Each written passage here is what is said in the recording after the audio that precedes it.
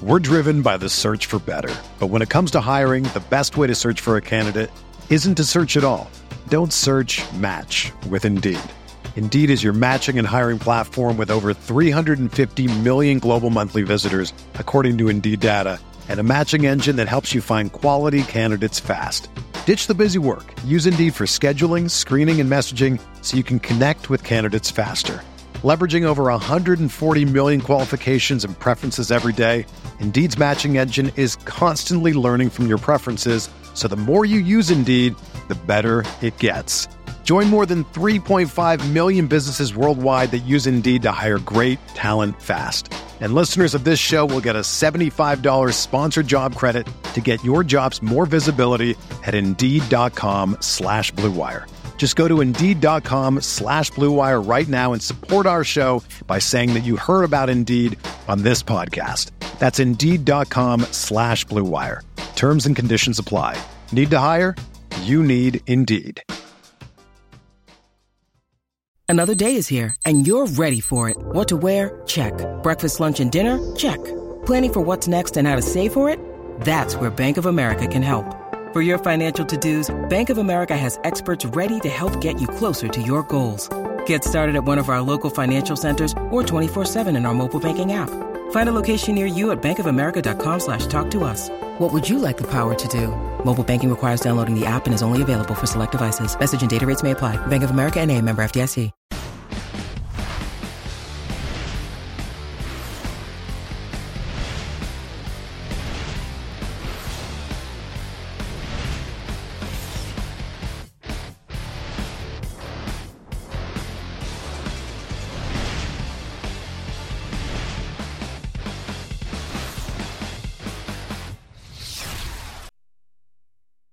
Hello and welcome to the Week 13 quote-unquote expert, quote-unquote roundtable. My name is Adam Levitan, father of the most beautiful beast in the world, Jerry. And as always, I am joined by a man connected to his internet by hemp, a man who is DFS's sharpest hippie.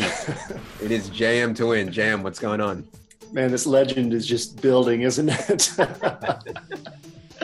By next year, I'm going to be living in a treehouse and, I don't know, running my internet off of water-powered energy or something. Yeah, somewhere out in Zimbabwe or something like that. Right. Yeah, what's going on, man? You're back home, I can see, after the Thanksgiving trip. How was the trip? It was all right. It was better than last weekend. Did you have a bunch of Julio last weekend? Of course, man. You know how I roll. I somehow, Stone Miracle found the nuts on both sites. It was, really wild. But anyways, we're not here to talk about last week. This slate, for the first time in a long time, DraftKings has a 13-game slate. No bye weeks, no Saturday games, only one Thursday game. So 13 games. There is a lot to chew on, a lot more than normal, I think, especially at the wide receiver position, I would say. So we better get into it. As always, we are talking about DraftKings scoring, DraftKings pricing specifically, which does make a very, very, very big difference. Initial impressions on the DK 13-game slate, Jam. Initial impressions, I don't think that there are a lot of must-pay-up places. I think that there are a lot of places where we can pay down and feel pretty comfortable with what we're getting. So that opens up a lot of flexibility in the approach that we can take. I don't think that there's just one boxed-in approach or one clear best approach this week, which I like quite a bit. I think it's a good week for tournaments. It's a good week to try some different things. Definitely a good week to think for yourself because there are a lot of really strong plays that are not names that people would typically gravitate towards. So I think because of that, we'll see low ownership on a lot of these guys. Yeah, and anytime you have a big slate, ownership is going to be more spread out. I have a couple guys I think projected over 25%, but the vast majority of guys I have below 20%, and certainly some interesting plays projected below 10% or so.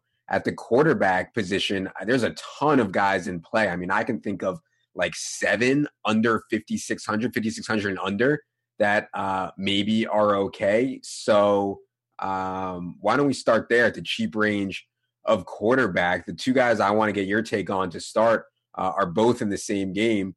Both have amazing matchups. Brett Hundley is home against his Tampa defense, which is absolutely atrocious. Brett Hundley has been wildly inconsistent, one of the most inconsistent quarterbacks you can find in terms of how he's played in a home game against Tampa, who has no pass rush, who has no corners. Seems like a really good spot for Brent Hundley at 5,100. And then also Jameis Winston, if you believe he's healthy, which I kind of do. There's no reason for them to rush him out. Jameis Winston gets to face this funneling Packers defense, which is strong against the run, extremely weak against the pass. Jameis obviously has awesome weapons. We saw Jameis go over 21 DK points in 3 of his first 5 games before I think the shoulder became an issue. So talk to me about that game between the Bucs and Packers, and how do you feel about those quarterbacks? I think that Jameis, we'd have to call him the most underpriced quarterback on this slate. He threw the ball 38 or more times in 5 straight healthy games before going down. He topped 300 yards in 4 of those 5 games. So to get that at 5,600 without Doug Martin, without an offensive line that can run block anyway, against a team that's top 8 against the run and bottom 5 against the pass, it's just a perfect spot for Jameis. It's a perfect spot to use Jameis and Mike Evans and Deshaun Jackson together. I like Jameis quite a bit. Hundley, I don't think that we need to go there for 500 less. I mean, we could talk about his rushing upside, but the dude is top 22 rushing yards only once. So you're looking at 1 or 2 points there. I mean, that's the same thing you're going to get from Trevor Siemian is 10 to 20 rushing yards. So the matchup's obviously excellent. I think that Hundley could put up 300 yards, 3 touchdowns. But I think that Jameis is like the lock and load play. He's the guy to use in cash games. He's the guy to feel most comfortable with in tournaments. And just like you, yeah, I think there's a lot of cheap guys I'd be comfortable using. I don't think there's a need to pay up. We can get 15 to 20 on the cheap end, and then you pay up for 20 to 25. So really like paying down this week. I like Jameis the most out of all these guys, but there are a few other guys down here that I like as well.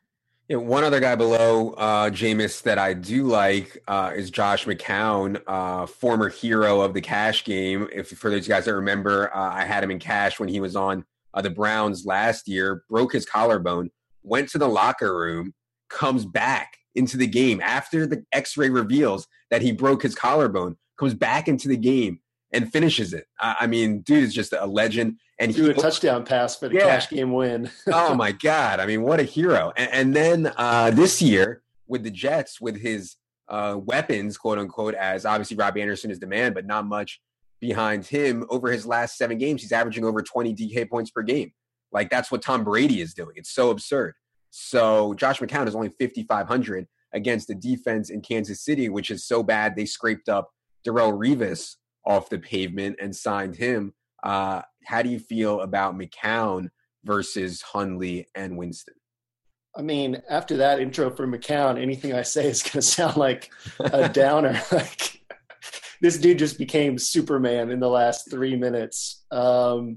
So my one concern with McCown, and I like McCown a lot, McCown is right there at the top among these cheap guys. My one concern, so you're talking about Robbie Anderson, right? 6 touchdowns in his last 5 games. The dude has 1 red zone catch all season. So, like, realistically, that's not sustainable. The Jets are relying heavily on long touchdown passes for their touchdowns. So I think it's a great spot for McCown. We've seen what the ceiling is. The floor is lower than he's shown lately, just because if a couple of these long passes don't reach the end zone, don't go for scores, that's going to be a bit of an issue for him. Like, he could post a 250-yard 1-touchdown game. With that said, I like him quite a bit. I like Jameis more as a safer play, but I think they have equal upside. I'd be fine with McCown in tournaments for sure. All right. Other guys at the low end, I think Tyrod, I probably wouldn't end up playing just because of the way that New England has handled him, but he's at least in play. Blake Bortles, really good matchup. No Rashawn Melvin. I think Blaine Gabbert, people are realizing, is not the laughing stock they once thought he was, and a guy who I actually don't think is the laughing stock or won't be the laughing stock people think he is Geno Smith too.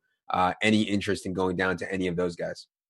I hadn't really thought much about Geno or Gabbert. Gabbert, that's supposed to be my job to bring him up, but I appreciate the assist there. I like Siemian more in this range. I think that Siemian, worst case scenario, we could break down the numbers, but worst case scenario is 13 or 14 points.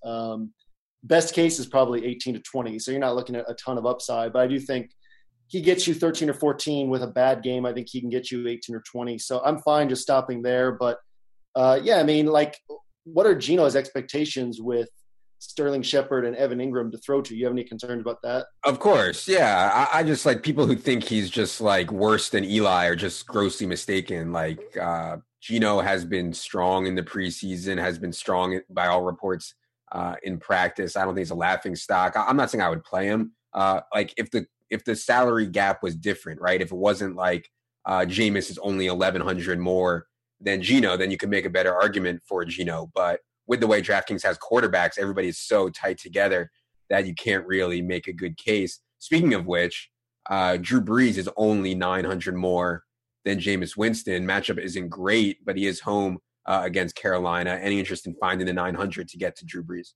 Yeah, I thought about that when I was rereading my game-by-game breakdown, and I put that Brees only has one game all year of 3 touchdowns, and it was against the Panthers. He only went for 220 yards in that game. So he's shown that the upside is just not what it's been in the past. They're not using him like they used to use him. They're not, he doesn't really look quite the same as he has. I mean, this dude's 39 years old. Not everyone passes for 5,000 yards until they're 41. So, I mean, I have some concerns there. I don't think that he's as safe as Jameis, which is weird to say, but just the way that they're using him, I think that's the case.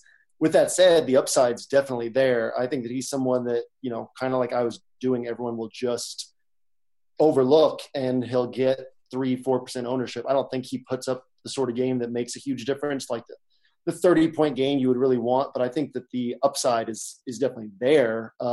Just a little bit more than him. I actually like Jared Goff quite a bit at 6,700. And I've had a few teams where I had the salary left over to go from Jameis to Goff and felt like that was the best improvement for the team. So, I think that Goff has a pretty high expectation at this point. The Rams have become a pass-heavy team the last 4 or 5 weeks. I think it's important to pay attention to how McVay has handled this offense. Earlier in the year, it was like they were building for the future, protecting Goff, preventing him from making mistakes. Now that's no longer the game they're playing. Now they seem to be prepping for the playoffs, prepping for situations where Goff will have to win the game. So even if it's a blowout, I think he gets 35 to 38 pass attempts again, and I like him as well this week.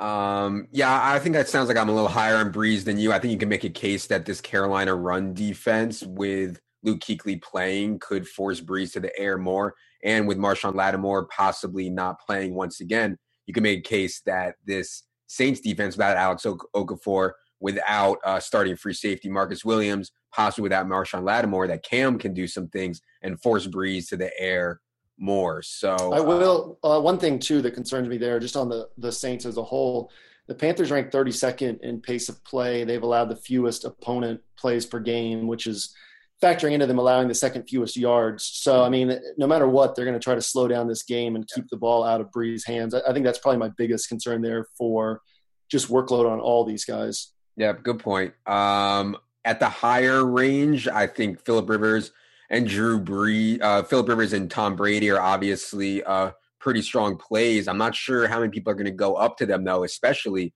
Tom Brady, who is now 7,800. Any interest in paying up to be contrarian with Brady or Rivers? Yeah, in theory. So the thing is just what am I looking for from Brady? I guess 25 to 28 points. And I kind of think Jameis gets us like 21 or 22. So I don't know how much I gain by using that salary there. I do think that Brady puts up 25 points pretty easily in this spot. Obviously, there's concern that the Patriots could lean on the run more heavily, but generally speaking, he's the highest raw point projection on the slate. I just think that we can get close enough to that score without the salary. Rivers, I'm always a little bit concerned about using guys against Cleveland just because they're not giving up yards. It's just points. So I think that Rivers will get, anywhere from 2 to 4 touchdowns. It'll just be tough for him to top 250 yards along the way. So if he gets 2 touchdowns and 250, then you're kind of overpaying for what you get from him. Yeah. I guess I like Jameis for sure. I don't think he's as like risk free as you do. And we'll move on after this. I just want to say 2 offensive linemen out on the road in Lambeau coming off of a throwing shoulder injury gives me some pause to be like Jameis is a total slam dunk. Do you have any concerns on those 3 concerns? Yeah, I think that those are all viable. I think what I'm looking at is, what are they, third? I think third in passing play percentage, maybe fourth, and then playing a pass funnel defense. There's just so much volume and so little talent on the Packers back end great weapons with Mike Evans and Deshaun Jackson. I think it's just going to be tough for Jameis to fail in this spot if he throws it 38 to 40 times, which is, basically exactly where we should peg our expectations. It's hard for him to not top 250 yards and punch a couple scores in, and everything from there is extra that we get for his price. Okay. Any other quarterbacks? No, we covered it. Okay. At the running back position, we're waiting on some injury news. I think one of the biggest injuries of the slate, I don't know if you agree or not, is Aaron Jones, because if Aaron Jones is out, we're looking at a situation where Jamal Williams, once again, will be playing around 90% of the snaps, 3 down plus goal line work at 4,700. Are you waiting? Are you leaving room in your roster for the Aaron Jones news in anticipation of possibly not using Jamal Williams?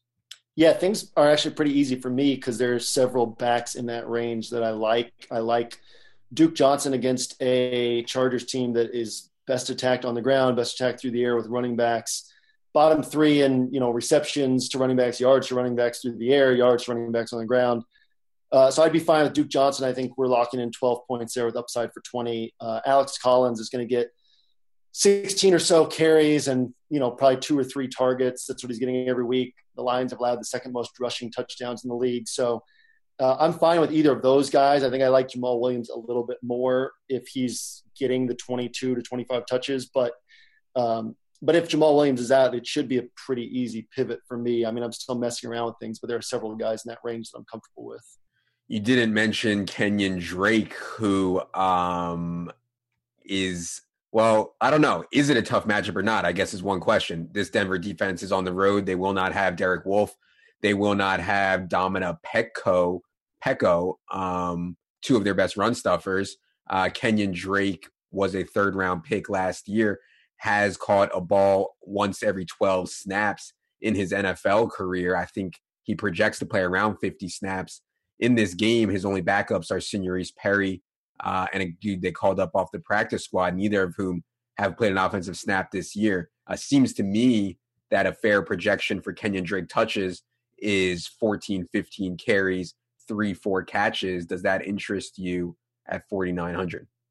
It does. I think that he's going to go severely over-owned if we look at the fact, can Kenyon Drake put up 20 points? Absolutely. Is that the likeliest scenario? I don't think so at all. The Dolphins are a pathetic run offense.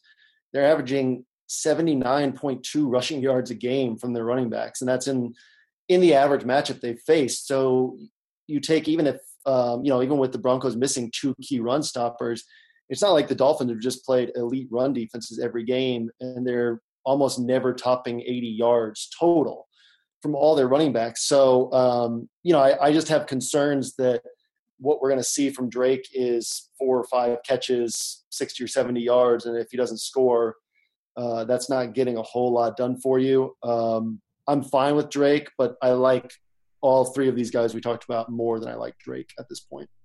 Okay, for 1,000 more than Drake, you can have yourself Carlos Hyde, who has been targeted at an egregious, like an absolutely absurd rate over the last month. Will that continue, though, with CJ Beathard out and hopefully a more competent and more aggressive Jimmy Garoppolo now under center for the 49ers?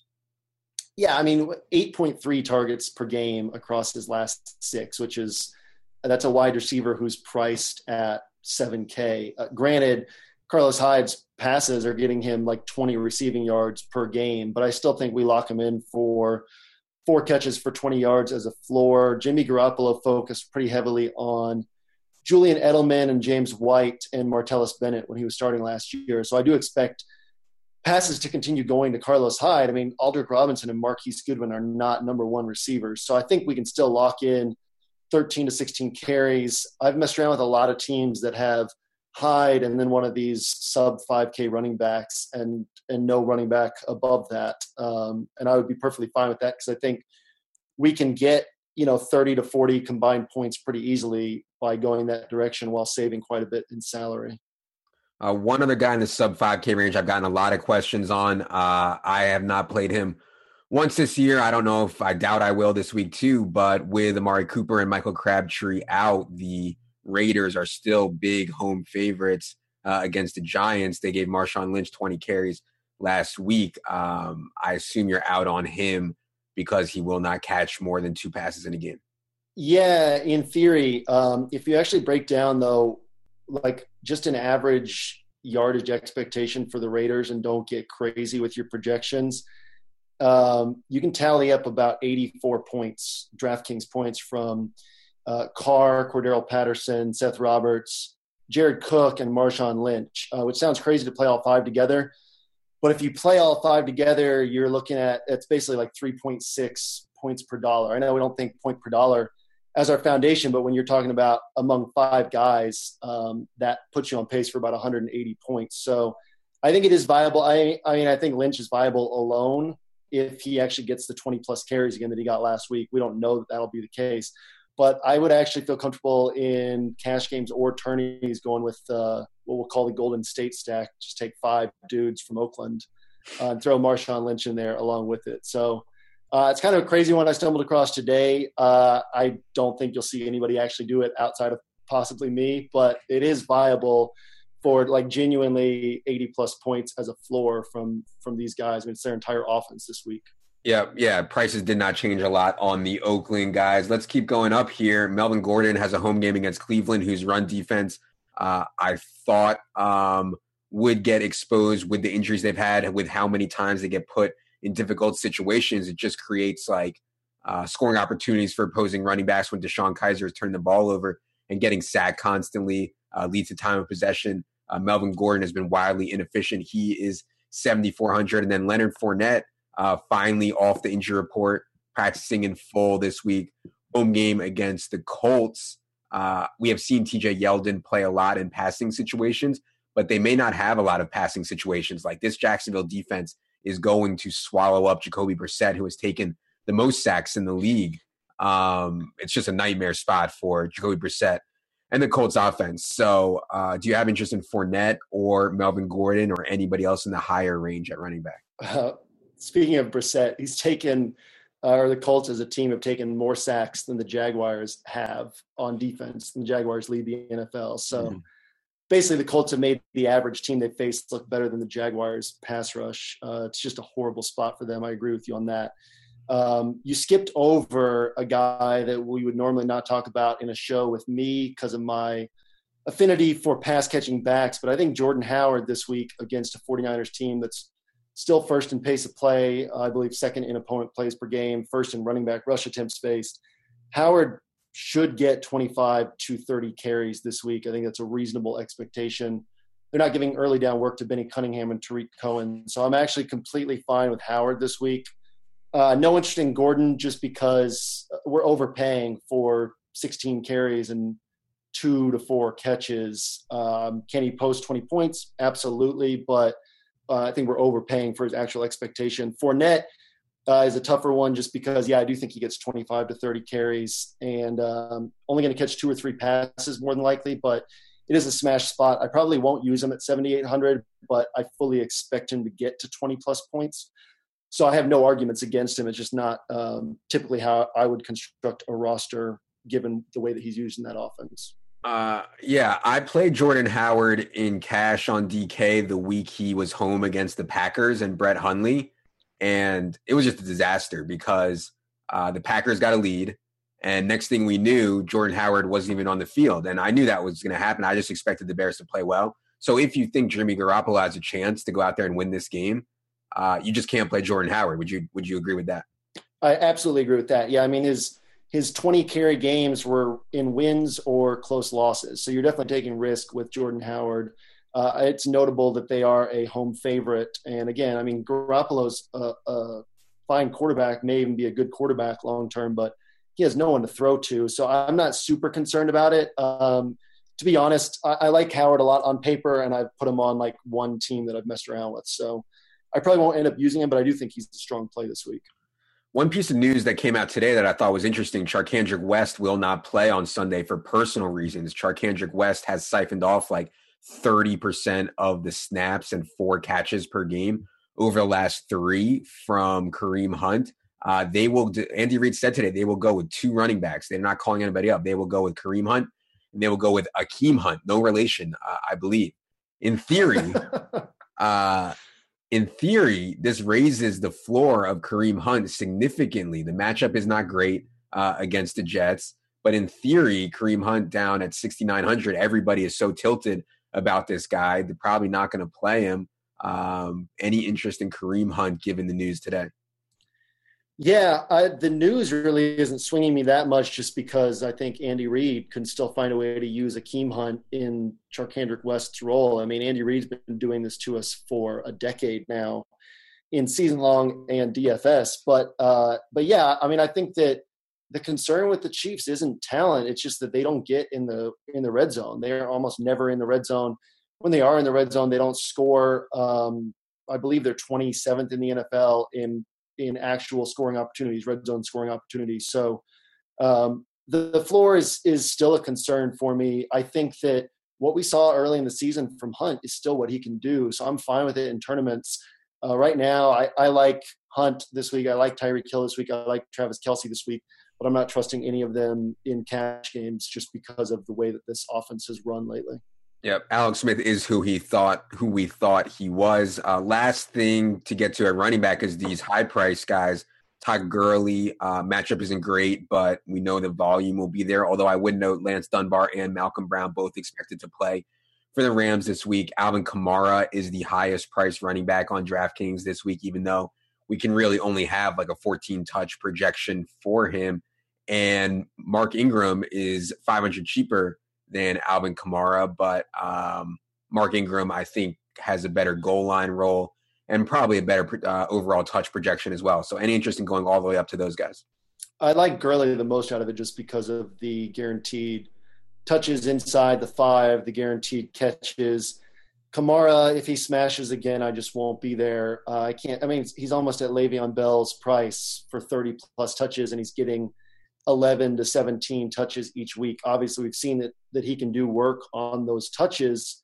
I just can't pay that for – if he were going to be 1 or 2% owned maybe, but he still pulls 8 to 10% every week at this price, so I can't go there. Ingram, last week I went Ingram over Gurley, and in retrospect, it made no sense with Ingram's pass game role drying up. So I think that a lot of these high-priced guys are fine. I think that we're overpaying for the workload without, we don't have David Johnson here. We don't have Le'Veon Bell. We don't have 8 catches from these guys. I think that Carlos Hyde's a better raw point projected play than a lot of these guys anyway, and he's quite a bit cheaper. So I don't think we have to pay up for any of these guys. I wouldn't be surprised if a handful of them put up 20 to 25 points. I also wouldn't be surprised if the other half of them are at 15 points or so for 7K or more. Last week at this time, we said if you liked Rex Burkhead the previous week, you should like him again. I feel the same way this week about Devontae Booker. If you liked Devontae Booker last week, well, this week he's in a better spot because Trevor Siemian's under center, just as good of a matchup against Miami. That would be my one off-the-board play, Devontae Booker. Anything off the board for you? Yeah, if you liked Devontae Booker last week, you're like me and you're probably an idiot. So, I don't know, Booker, I got all excited last week. I thought he'd get 15-plus touches. The dude's played 8 games, right? He's gone over 10 touches once. So I'm chalking that up as a mistake and staying away myself. Burkhead, I actually think, is a quality play given what Buffalo has given up on the ground. I think that Burkhead and Dion Lewis will combine for 30 to 35 points. They cost a little too much to play them together, but I think you could pick and choose between those two in tournaments. Let's move to the wide receiver position. We can start at the bottom where Seth Roberts is theoretically being thrust into a number 1 wideout role against the Giants team playing without Janoris Jenkins. We know Derek Carr has a lot of trust in Seth Roberts because he gave him 21 red zone targets last year, which was just I don't even know how that happened, but it did happen. The Raiders like Seth Roberts. They gave him a contract extension this offseason. He is 3,700. I believe I only gave Seth Roberts 7 targets in my projections just because I think Patterson will be involved. I think Holton will be involved. I think D-Wash will be involved. I think Cook will be involved. I think Rashard will be involved. But that said, we're talking about 3,700 for 7 targets. That would still be a good deal, right? Yeah, I think 7 targets is a great projection. We haven't been jamming in Crabtree or Cooper. And granted, they're in the 5K to 6K range, and we haven't been regretting it because neither of these guys are getting to 20 points ever. So I think that Roberts, it's unlikely that he gets to 18 or 20 points. I think he can get to 12 or 15. I think you'll be happy having him. I don't think that if you fade him, you're going to be beating yourself up just because that's not what this Raiders passing attack has been. So I'm comfortable with him for 12 to 15 points, which again is great at his price. I'm actually just as comfortable with Cordero Patterson. I think that we'll see them get the ball into his hands on some short passes. They'll use him downfield a little bit more than they'll use Seth Roberts downfield. I'm not really on Holton just because he's kind of a deep shot or nothing guy, but I'm comfortable with these other two. My favorite, I think, down here is actually Josh Reynolds. We can play this who is Patrick Peterson on game, and Patrick Peterson will be on Sammy Watkins. Reynolds saw 6 targets last week with Watkins getting 9. So I think that this week Reynolds could easily jump up to 8 or 9 targets. He and Cooper Kupp will be the main guys in the passing attack this week. And he's priced at only $3,500. So I love Reynolds this week in this price range as well. Allen Hurns will miss again. The Jaguars are home against the Colts. Dede Westbrook has seen 16 targets in his first 2 NFL games. Current president of team preseason, won the Biletnikoff Award last year as the college football's best wideout. The problem for me on Dede is I expect the Colts to just get absolutely smoked by this Jaguars defense, setting up a low volume game for Blake Bortles. But if I'm wrong and it turns into some kind of shootout somehow, or Blake Bortles is forced into 35 passes or so, Dede, I think, will be a good play at 4,100. And then moving up from him, 600, we already talked about him, is Deshaun Jackson. Was on the injury report this week with a foot injury. Think he will be fine. But if you think Jameis is going to play well, as I think both me and JM do, then you have to think that Deshaun Jackson will play well as well, right, JM? Yeah, so Dede, it's a weird thing with the Jags, right? They're 32nd in passing play percentage. They run the ball more frequently than any team in the league, but Bortles is getting his 30 attempts each week, and it's because their defense is just so good that the Jaguars, I believe, have run the second most plays in the NFL this year. So I think we'll still see 30 pass attempts from Bortles, worst case 28. My bigger concern there is, in Dede's 2 games, we've had Marquise Lee covered by Jason McCourty and then Patrick Peterson. So I don't think that the targets are, as predictable as they appear. I'm pegging him at 6 to 8 targets and Marquise Lee at 8 to 10. I think people will completely overlook Marquise Lee this week, which makes him a strong tournament play. But yeah, I mean, the matchup couldn't be better. The talent is there on both these guys. Either of these guys could post 100 yards and 2 touchdowns on 7 or 8 looks. So I'm completely fine with either guy. I think that we're guessing on Dede's workload a little bit more than it appears, but I do think that we can peg him for 6 to 8 targets. On Deshaun Jackson, yeah, I mean, this is a guy who's seeing 8 targets basically every game. He's 4th in the NFL in average depth of target. Jameis Winston is, I believe, 2nd or 3rd in average intended air yards. I mean, the guy likes to throw the ball downfield. It's a good spot for it. So I just think that we can rely on Deshaun for 12, 13 points as a floor, and obviously he has quite a bit of upside from there. And I think that pretty much covers it for these cheaper guys for me outside of Dontrell Inman, who just based on total play volume for the Bears is basically locked into about 8 targets again this week. It's worth noting that Trubisky's thrown 7 red zone passes this season, which is like the fewest you can have this deep into the year. But I think Inman has a nice floor this week.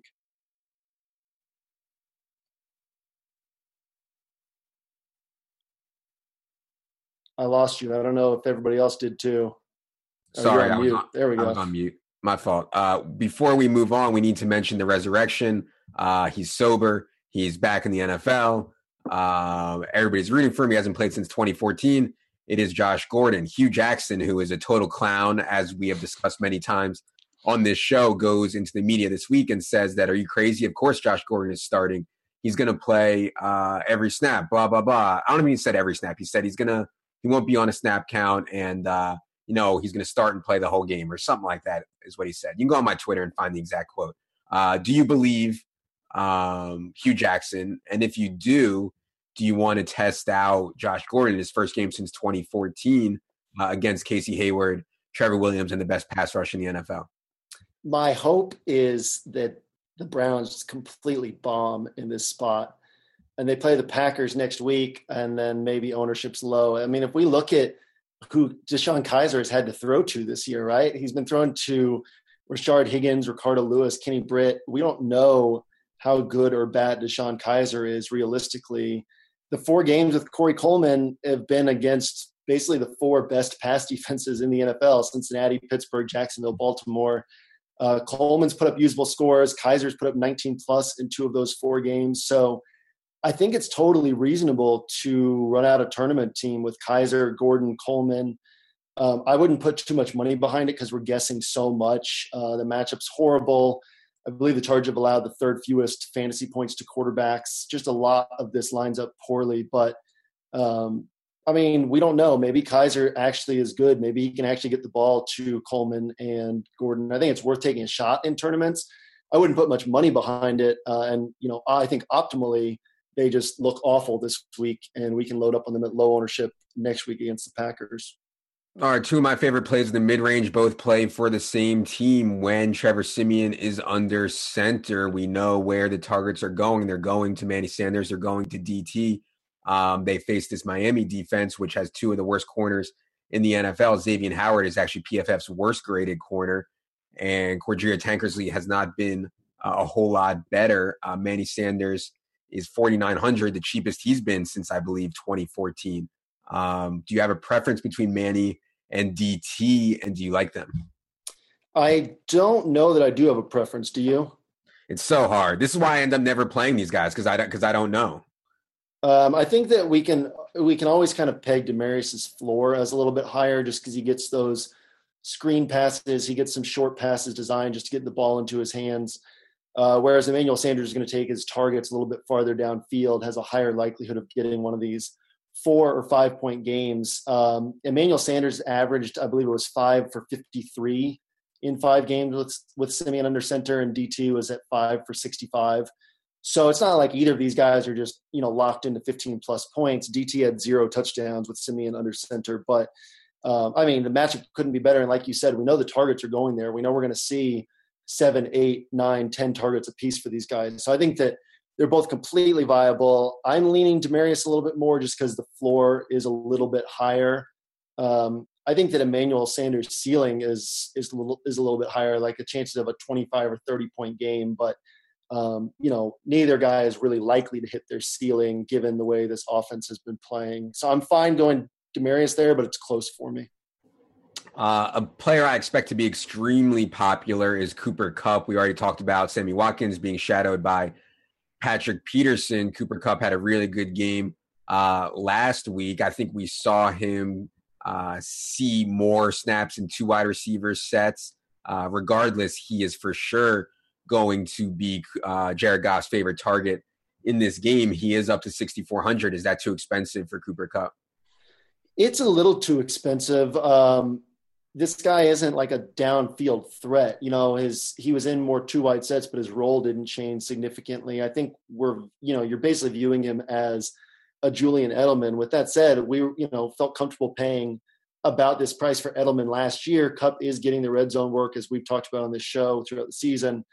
So I'm fine with it. I am fine with playing him and Goff and Reynolds together and just taking the guaranteed points, knowing that Patrick Peterson is going to take away a lot of targets from Sammy Watkins. So I can't justify Kupp as an individual play as easily as I can justify just playing them all as a package deal. But I do think that Kupp gets 15 points in a poor scenario. I just don't think he can get much more than the 22 he had last week. Do you see him having more upside than what he showed last week? No, not in this spot. I mean, we have seen Honey Badger gamble a lot, I think. It's kind of been his reputation out of the slot. But, I think Honey Badger I still have some respect for. So I don't think it's as good of a matchup as last week when we saw no Marshawn Lattimore, no Ken Crawley for the Saints. So for that reason, I mean, it's 1,500 more. I still think Cooper Kupp is a fine play. I'd be okay playing him individually. But, yeah, I don't think that we're going to see more than 20 points. There are a lot of wide receivers to play in this, 6,500 to 8,300 range. I mean, there's so many options. I think the most popular one will be DeAndre Hopkins, considering the floor he's shown in the matchup. But I think Mike Evans will be popular. I think Adam Thielen will be popular. I think Brandon Cooks will be popular. I think Keenan Allen will be popular. I think some like Michael Thomas, even though he hasn't had a blow-up game yet, people play Michael Thomas every week. Does anybody stand out in this range, which I expect to be like most lineup constructions? I expect to have at least two of these guys. Yeah, so Keenan Allen, I'm fine not using. The Browns have been tremendous against the slot this year. Target expectations are going to be lower because of that. I won't be surprised if he posts a good game, but just these four guys below him that you mentioned, I just like a lot more. Hopkins is, I think, a guy that I'll lock onto any roster that I put in any significant sort of buy-in level. I think I'll have him in all my cash games, all my high-dollar tournaments. Just like you said, I mean, the floor is so high, and then obviously the ceiling is enormous. After that, it's probably Evans and Thielen for me, neck and neck. I mean, Mike Evans is just like the worst in the NFL after the catch. This dude catches the ball and falls down, but he's going to see the targets. He's going to see 8 to 11 targets. He's going to get, end zone work. He has a lot of upside in this spot. And then Thielen against Brian Poole, who's allowing like an 81% completion rate. Poole has allowed the second most receptions in the NFL. I've been asked a lot of questions today about Stephon Diggs with Trufant out, but you look at Diggs, he hasn't topped 7 targets in over 2 months. And Thielen's had double-digit targets in 5 of his last 6 games. I mean, we can lock him in a good matchup. I think a bad game for Thielen, you're still looking at 6 for 60, 6 for 70, something like that, and just tremendous upside from there. And then again, Brandon Cooks with Chris Hogan out, we've seen the workload he's getting. So I'm fine with any of these 4 guys. I'd love to have 2 of them on my lineup this week. Definitely the range that I'm looking in. And I think we skipped over Devontae Adams as well, who I think is going to be popular and is in a really good spot against Tampa Bay. And we've seen how much Hundley is locked onto him. I think he's still underpriced at 6,500. Yeah, I was going to mention Devontae Adams as well. I think some other guys maybe more off the board we didn't hit on. Robbie Anderson's price, he would be a pay up to be contrarian play. For me, obviously overpriced. He's not going to score 60-yard touchdowns every week, but he certainly has big plays in him. Marquise Lee, you mentioned. Devin Funchess is off the injury report and possibly no Marshawn Lattimore. And then one that I think is way off the board, but I like is Devontae Parker. We know that Jarvis Landry will be guarded by Chris Harris. We know that Kenny Stills has been an afterthought mostly for Jay Cutler. And Jay Cutler likes throwing to Devontae Parker, 8.8 targets per game for Devontae Parker when Jay Cutler and him play a full game together. So Devontae Parker is 4,500. He's 2,000 less than he was 2 weeks ago. It's thin, but I am at least intrigued by that. How crazy is that? I think that's sharp. I mean, I don't know that I'll pull the trigger on it. Certainly not something I'd put significant money behind, but they're going to throw the ball somewhere. Like you said, Parker's going to get the targets. I think that you could definitely get 20-plus points there. Same goes for Jordy Nelson for 100 cheaper. I think that's one of the guys off the board that catches my eye just because, if you look at the run of matchups he's had, it's been really difficult. Obviously, Hundley hasn't been throwing to him, but that could swing the other way this week. I don't expect it to, but it's worth taking a shot in case it does. And I'm not really that concerned with Xavier Rhodes on Julio Jones in a, one-on-one matchup-driven perspective. The issue, obviously, is the targets, whether or not the Falcons will force the issue. I don't think they will, but if they give Julio 12 targets, he's going to get 25 points again. That's what happened when they give him 12 targets. So I think he's worth a shot in tournaments too, on the off chance that they just keep feeding him the ball. Anything else at the wide receiver position? Man, we could talk about like 40 guys this week, but I think we've hit on the main guys that we like. All right. Let's move to tight end, where DraftKings did a good job of pricing up guys facing the worst tight end defenses. So we know Jared Cook is in an awesome spot because Cooper and Crabtree are out because he's facing the Giants. Hunter Henry is facing the Browns, who have just been so brutal against tight ends. He is priced up to 4,700. Cook is at 5,400. Extremely expensive for these two guys. Are they too expensive? At what point do we say the matchup is so good, I don't care what I'm paying? I think the point is where we also look at Kelsey and Gronk's prices and see what the gap is between them. One of the reasons we always talk about not paying up for Kelsey and Gronk is just because the gap in pricing on DraftKings is usually so broad. If we compare Gronk to a 7K wide receiver, he's a great play. But if we compare him to what you can get for 3,500 or 4K at tight end, it just makes more sense usually to pay down. This week with these guys priced up, I like Cook. I like Doyle against Jacksonville is the only guy they can throw to. I like Henry, but Henry hasn't topped 5 targets in a month and a half. I mean, if we're getting into this range with enough value this week, I'd love to make it up to Gronk primarily or Kelsey secondarily. Have you messed around with either of those guys much this week? Mute.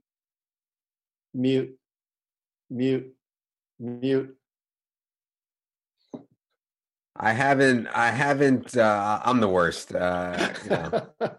I need that hemp internet over here. I haven't messed around with lineups yet this week because there's so much injury news out there. But yeah, Kelsey intrigues me. If I was going to play one of these guys in tournaments, it would for sure be Kelsey just because he had such a bad game last week. We know the ownership will be down. And in the past, when Kelsey has had bad games, he's almost always rebounded into huge, huge games. So I like Kelsey here. Obviously, Gronk is absolutely smashed when he's played Buffalo, friends and family game for him up in Buffalo, blah, blah, blah. But yeah, I totally hear what you're saying. I mean, for 1,600 more, quote unquote, only 1,600, you can go from Cook to Kelsey, which certainly intrigues me. A couple guys you didn't mention in the lower range.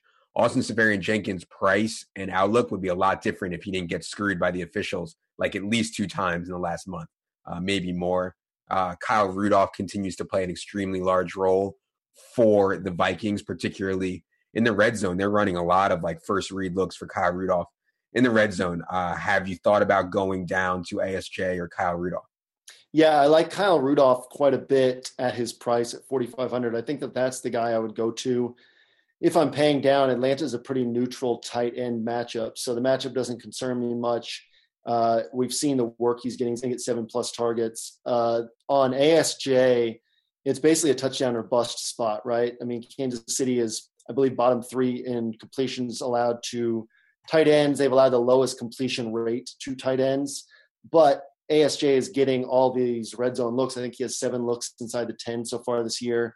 So, yeah, I mean, obviously you're banking on a touchdown with him. If he doesn't score, he's probably going to get you a disappointing game. But the work is there for him to score. I think you could also look at Julius Thomas at 3,500, which sounds crazy, but he's bounced up to the 5 to 8 target range each week. And you talk about who are the Dolphins going to throw to against the Broncos? Well, I mean, the tight end is one of the places to look. So not typically a guy we would look at, but I think on this week, I mean, at 3,500, he makes sense. You have any thoughts on Ricky Seals-Jones at 3,200? Stop. Right? I mean, but this guy's getting, 6 targets last week, 5 the week before since Gabbert took over. I mean, that's real. This guy's getting looks from Gabbert. He's on the field. I think I played him in preseason, and he actually got me an airball. I'm pretty sure I played him. I'm pretty sure I played him in preseason. I'd have to go back and check. Classic Adam. Yeah. I don't know, man. I didn't even look. Did he play any more snaps? Like the first week he played, he only played he ran 6 routes or something like that and got 5 targets on them or something crazy. Pro Football Focus didn't even have his name available for searching for snap count. No, that's not true. They have everybody. I'll find it. Yeah, find it. And then, I mean, and plus, if you talk about who else is available in that price range, Josh Reynolds, Seth Roberts at other positions. I mean, I don't think we have to go to these guys, but I think they are at least worth bringing up. And on Gronk, I didn't get a chance to give my thoughts on that, but just his worst game in Buffalo in his career, his worst DFS game was 16.4 points. So obviously buying into narratives is always, an iffy proposition, can be a trap, but he's scored in 5 of 6 games in Buffalo, topped 100 yards in 4 of 6 games in Buffalo. And, basically he's been a lock for 20 points playing there. So at 7,300, he's a guy that I have prioritized this week on my rosters. Guy between Jared Cook and Kelsey / Gronk that will probably go overlooked just because he's in between there is Delaney Walker. We talked about him last week. I thought it was a sharp call by you. Didn't work out because Doyle ended up scoring the exact same as Delaney Walker, but Delaney Walker still had a really good game. He's 5,600 now. Do you have any interest in him as kind of a contrarian play? Yeah, the Tennessee defense is, Tennessee offense is just kind of a mess in what they do when they get close to the end zone. They're so protective of the football. They basically their entire offense becomes Alex Smith as an 11-man unit. So I guess I have some concerns. I feel like I kind of got away with one after he saw only 5 targets last week. Not that it mattered because the rest of my team was atrocious. But yeah, I like Delaney. I think that's a sharp call as somebody that no one will be on in that same price range as these guys. Should get 7, 8, 9 targets, and again, he's the main guy they look to in the red zone. I don't think we got your full Jared Cook take. Is he more? How much does his target projection rise given the injuries, and how important is that in this matchup against the Giants, who have been so bad against tight ends? I don't know. I feel like we're guessing on Cook, which I hate at 5,400. If this dude was 3,900, then I'd feel comfortable locking him in because we're guessing, but it's an educated guess where there's a lot of foundation of this guess. He gets the targets. He's getting 5 looks every week. I think we both just hate Jared Cook, right? So it feels awful to pay 5,400.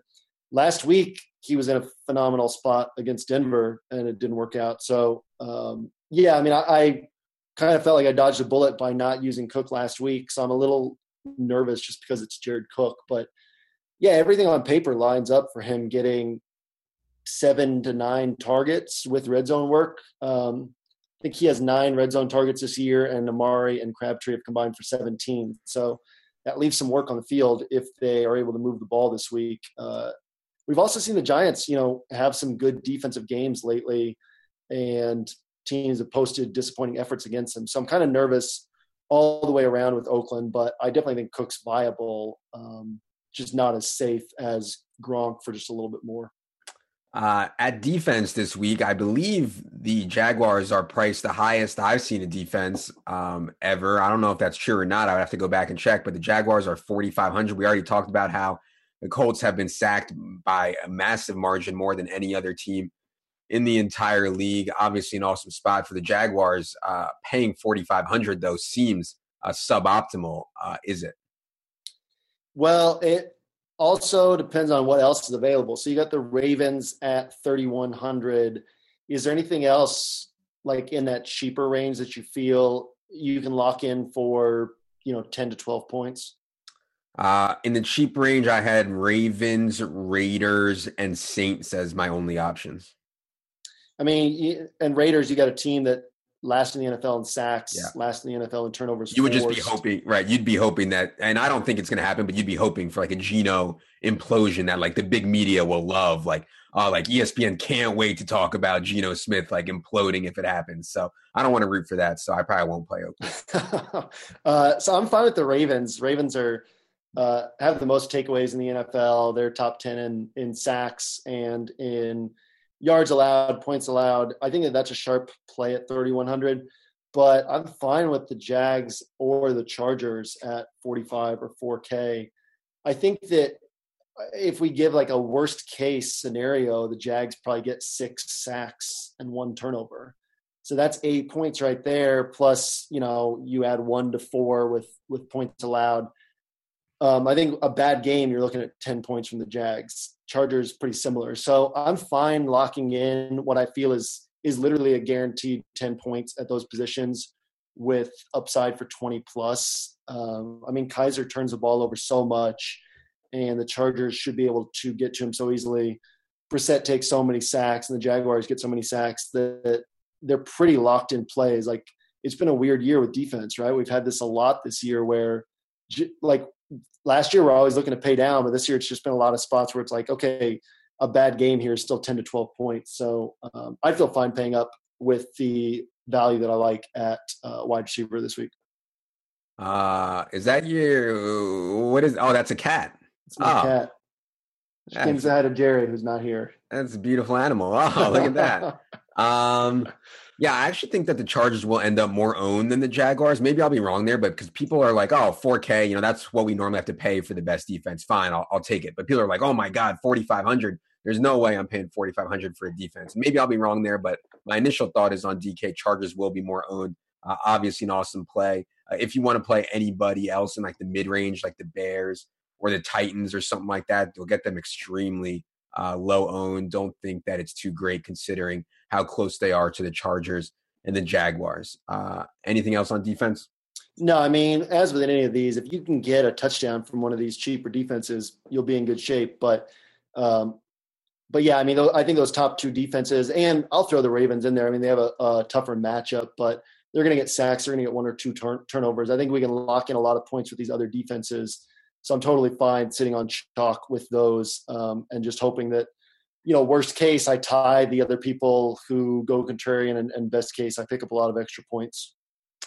All right. The people need their stacks. They actually don't watch the whole show. They actually just fast forward just to this point of the show because they want to know what your stacks are. So we're going to do one contrarian. We're going to do one chalk. You can go first. Give me one of those. Tell me if this is contrarian.